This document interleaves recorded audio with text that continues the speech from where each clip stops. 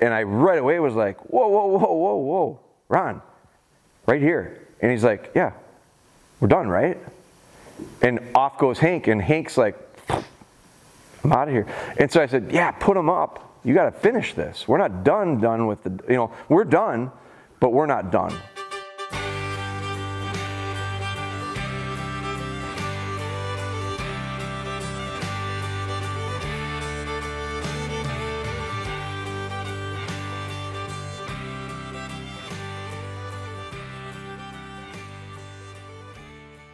Hey guys, another podcast here. This is from one of our recent handlers workshops.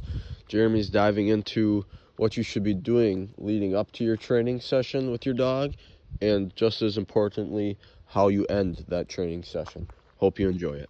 I don't know who wrote that article, and I'd be more curious about how is he influencing and changing the idea of how we should warm up for basketball. Like, that's my first thought. So my first thought has nothing to do with the idea of, is layups good or bad? It's who's the guy that's saying that it is good or bad and why, and what is his background? So there's I got to have some, I would be curious about that. The second part about it is that we've just got into this conversation about a relatively opinionated conversation about the value of warm-ups at basketball, and it was layups. We focused on layups. Now, Wyatt touched on lots of different other things. I think we should be working on passing. I think we should be working on this, and this. I think the layups is one drill. I look at layups, and my thought with it is, you guys are talking about, well, it's a confidence builder. It's something that you shoot a lot of these in the in a game. You do shoot them in a game. Now, are you doing them at the same speed of a game? That comes back to accountability of, do you play at game speed? I don't think the warm-ups in a basketball game, when they come out, I don't think that's to become a better basketball player. I think it's to get in this physical and mental connection to the game of basketball, and I don't think you come out running. I don't think, when we can change the sport. Let's talk about runners. Are there runners in here? You're a runner? You're a runner? You run some. I tried it once. But runners don't come out and start running. Runners work their way up to running.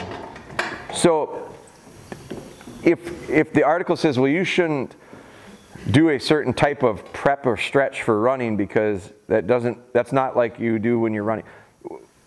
The idea is not, I'm not so much talking specifically about layups versus warm-ups. Layups is part of warm-ups, I think. Tyler Colston is the one who did it. Does anybody know who Tyler Colston is in the basketball world? Like, I'd have to search him out. I don't know who he is. But I want you to read it. Huh? I want you to read it. I can't right now. So the idea with this warm-up is, I think before we go shed hunting, whether we're shed hunting as a group here, as a training thing or not, every time I go out to work with Callie, this is the parts you don't see on Callie's series. You don't see that when I come out with Callie, prior to us getting to where we're going to start the drill started long ago. We came out under control. When we're done with that drill, you don't see the finish. The dog doesn't go run around and willy-nilly do what it wants to do. Most of the people that I work with that we train with, they come out of the kennel ready to do the drill, wanting to do the drill, the people. And they finish it with, I'm done. Out wherever it is that they made the last thing that they did in the field. And so the pre-drill and the post-drill completely do not prepare for the drill and allow everything that you achieved in the drill to just wither away. When we hold conditioned at your place, it's a good example. When the first time I went to his place to hold condition, we did a session in his shop, and then when we got done, we were talking, because we were talking about, there was more conversation probably than work being done with Hank. So about hold conditioning, and when we got done, instantly Ron put Hank down, and then we continued to talk, and Hank had the ability to go through the shop. He had the ability to go out of the shop. The door was open, and I right away was like, whoa, Ron, right here. And he's like, yeah, we're done, right? And off goes Hank, and Hank's like, I'm out of here. And so I said, yeah, put him up. You got to finish this. We're not done with the, we're done, but we're not done. And so that is like I see more people doing that. Brian Urban, when he comes to my house, he knows now better. But like when we first started working together, when we're done with the session, like I don't even think he remembers that he's got a dog there. And I go, this just took a good session and let it vaporize and go away. Because the amount of good stuff that actually happened, if you're retaining 10 to 20% of it because of the way you let it melt away, now that's the end. The beginning, I think, is important too, because I think we got to, like, instead of calling our walk-up layups, if you don't like layups, then cut layups out. But don't cut out warm-ups. So, my argument with the layup thing is, like, I just don't think that makes a lot of sense. You're physically, to me, the idea of warming up is like, warm up your muscles so that you can stretch. And to me, a dribbling drill and a passing drill doesn't allow that player to stretch out. Warm up. Get a little bit of I like to get a little sweat going. If I didn't get a good sweat going in warm-ups, and then I went into a game and started playing, without a good sweat, like the first 3 or 4 minutes of the game, something happened in my body where I literally felt like I had concrete boots on. Like it was, someone told me once what it was, but I didn't like, when you start running, this is the same for me when I used to run. The first mile was the hardest mile by far. I wasn't sweating. I really wasn't stretched out. Even though I tried to stretch out before I ran, I stretched out cold. So once I started working those muscles and they started to warm up, mine got real tight and I needed to stretch it out again. So before I even started my run, I should have warmed up and stretched. But what I would do is I'd try to stretch, probably stretch cold or whatever, then I'd run, and then about 3/4 of a mile into it, just on the verge of me starting to break a sweat, I'd be really tight and I'd go, I have to stop and re-stretch. And all of a sudden, as soon as I started going again, I was like, ooh, it's a lot easier now. And then all of a sudden, I started to feel the first beads of sweat rolling down. And it was hard for me. Ben was making fun of me for my lack of cardio. My breathing was hard. I was really sucking gas. And then all of a sudden, I started to sweat. And I started to get into a little bit of a rhythm of running. And then all of a sudden, I was like, I'd hit 1.5 miles to 2 miles, and I'd go, I could run forever. I felt like my body was like, the sweat's just dripping off me. It's like when I take sauna. When I take sauna, I don't sweat until I hit 140 degrees. I don't even think about sweating until I hit 140 degrees. I usually go in a little bit before that. And I sit in that sauna and I sit there and it's warm, but I'm not sweating. And I start thinking, let's go. And all of a sudden I start to feel the beads of sweat on the top of my head. Now, sauna is more my type of a workout these days. It counts as a workout, gets your heart rate up. But you sit there and literally just wait to start feeling the sweat. And when you start feeling the sweat, I can tell you right now, I can look at the thermometer and it just hit 140. Now, it used to be 130 for me. Now it's 140 before I sweat. I keep doing it, it'll be 150 before I sweat, 160. That's why I can't take sauna every day. Like some people do, but me, it's twice a week, and it allows me to like maintain that temperature range. I'm not uncomfortable at 190. Like 190 plus, I'm uncomfortable. So my sweet spot is that 140 to 190 range, and like 160, the second session and the third session feels like 130, but my body still sweats. So like, I think there's this idea of when we're going to go out and work the dogs, we're going to shed hunt this morning, but before we do that, I don't want to just go shed hunt. Because if I'm going to go out and train at my house, this is one of the things that we're trying to get out of this weekend is for you to understand our approach when it comes to working with our dogs. Like I don't have any set drills in my mind right now. I have some skills that I think we need to work on based on what I saw yesterday. And so from that, we'll break it down and go, we need to do this, this, and this. And what drills can we do? So like walk up is a nice layered drill that we can make it as simple as just heel in a line. Back in the day at the foundation workshop, it was heel with 2 people. Remember when we started? we couldn't line everybody up and be in line. So we broke down into smaller groups, and then you walked with a second person, and then you took the 2 twos and you added the 2 twos together to have 4. Then you took the 4s and you added with the next group and you had 8, and then we went 8 to 16. And then all of a sudden we had the whole group walking together. But our warm up for that was 1 person heel by yourself, 2 people heel together, and we just slowly kept, and then we got good at it and felt real good about ourselves. And then we started throwing dummies. And then we let the wheels come off, and then we started to piece that back together. We saw that a little bit yesterday.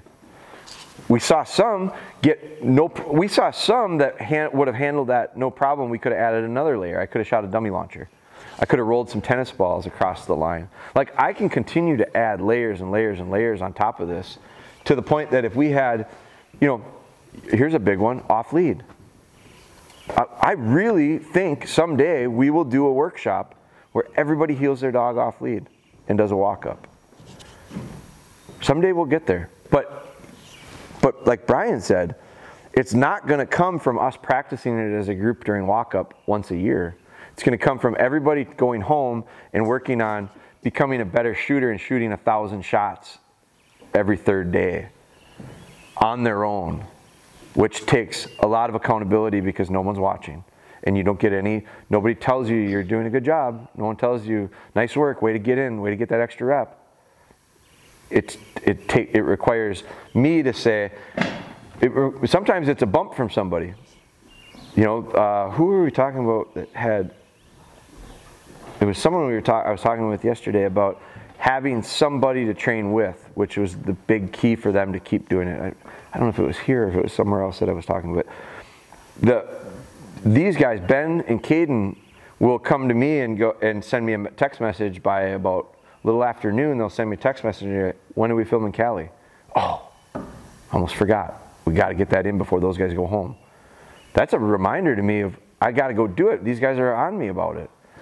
If I didn't have them, would I work with her? Yeah, for sure. Would I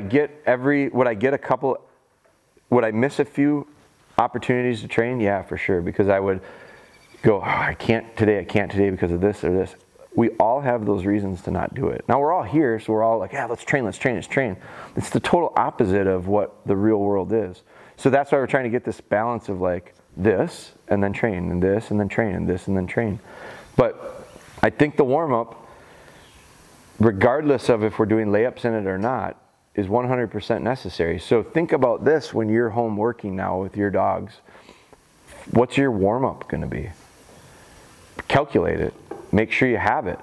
The idea of training in a circle, a cyclical idea. Now that I think encompasses like some deeper stuff of like things that counter skills. You do work on something in the beginning and then you move to something else and then you work on the opposite of what you started in the beginning. I think that's a big part of that circle training.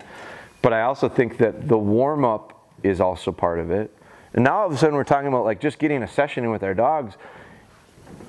It's not, I think a lot of times people are really good actually at the accountability of, I always get my sessions in. It's just your sessions are not as beneficial because you don't put enough thought into the process of why and how you're going to do it. So we have to challenge ourselves a little bit more of, some people are notebook people and have the schedule of what they want to do over the week and they follow their outline pretty closely. I don't have time for that. So, but I'm also not willy-nilly of like, I'm just going to go out in the field and work on something. It should make some logical sense. And so today we're going to shed hunt, which is going to give us, real life opportunity to do it. But before that, I want to warm us up. Because I don't want Drew to go into the woods with Hank and not be able to get him to come back. And I saw yesterday that could come up.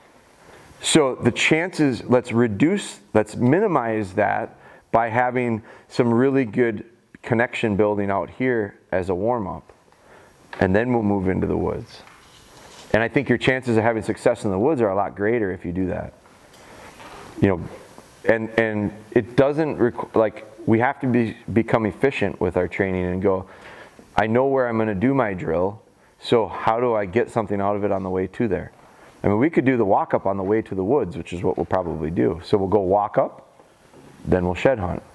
And then we'll get to some points when we're shed hunting and we'll stop and we'll talk about specifically some shed stuff. And that won't be a break in the hunt or in the training. That will be a stopping point to reset the dog. That'll be one of those, and that's the idea of, like, I thought about yesterday's training and I thought, boy, of all the time we were out there for a couple hours. It went pretty fast. We were out there for a couple hours, and of that time, there was awful lot of time where we were down, not doing anything. But I actually think that was probably the most beneficial thing for Da Vinci, were those moments when we stopped doing stuff and just talked, and Da Vinci settled. But then as soon as we started doing stuff again, that was a real, like, ignition. We lit the fuse on him there. So if we are real consistent with the idea of we do something and then we stop doing something, and we do something and we stop doing something, the dog will start to realize that it's going to happen again, just wait. It's the patience part of it. So we're going to, like today, going forward, we're going to take breaks to give mental breaks and physical breaks to the dogs and us. But really, that's not a break. That's just part of the day. That's part of the training. Today is going to be one giant circle of training. That'll be lots of on, lots of off. And some dogs need more off than on right now. Some dogs could use more, are ready to do more on than off. And that's where we're going to have to, like, pick that apart.